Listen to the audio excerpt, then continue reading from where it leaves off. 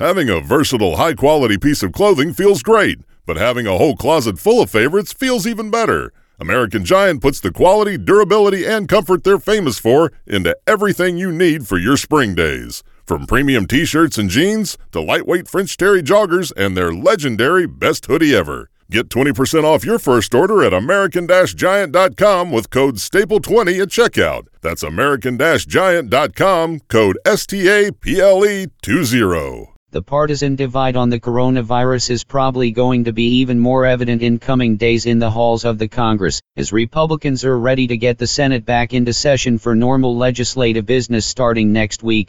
As for the House Democrats, they are talking about a return to legislative work the same day. But there is opposition among some lawmakers in the House who think it's too soon for everyone to be back working at the Capitol. Also, the House and Senate would be back at work while Washington, D.C. is still under a stay-at-home order. In pressing states to reopen for business, President Trump yesterday prodded governors to get kids back to school, urging that course of action in a phone call with governors and making the same observation later at a White House news conference.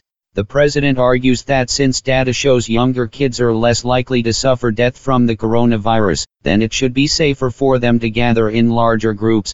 Of course, one can also make the argument that if kids to go back to class, it would also be possible for them to bring the virus home to their own families as well. It's just one of the many big decisions for governors in coming weeks about the virus outbreak, as the White House issued a new package of guidelines for coronavirus testing efforts by the states. There was a sense of déjà vu yesterday in the White House Rose Garden, as President Trump was flanked by leaders of a series of big-name companies like Walgreens, CVS, Walmart, and more who had promised drive-up testing at their stores back in mid-March. The CEOs were back to say they would do even more in terms of virus testing, but the overall picture continues to be one where the country remains short on virus tests. The White House plan envisions testing 2% of all Americans. Mike Rowe here with a radical idea. If you want to see more companies make more things in this country, buy more things from more companies who make things in this country. I refer in this case to the incredible t-shirts, sweatshirts, blue jeans, and more made by my friends at American Giant.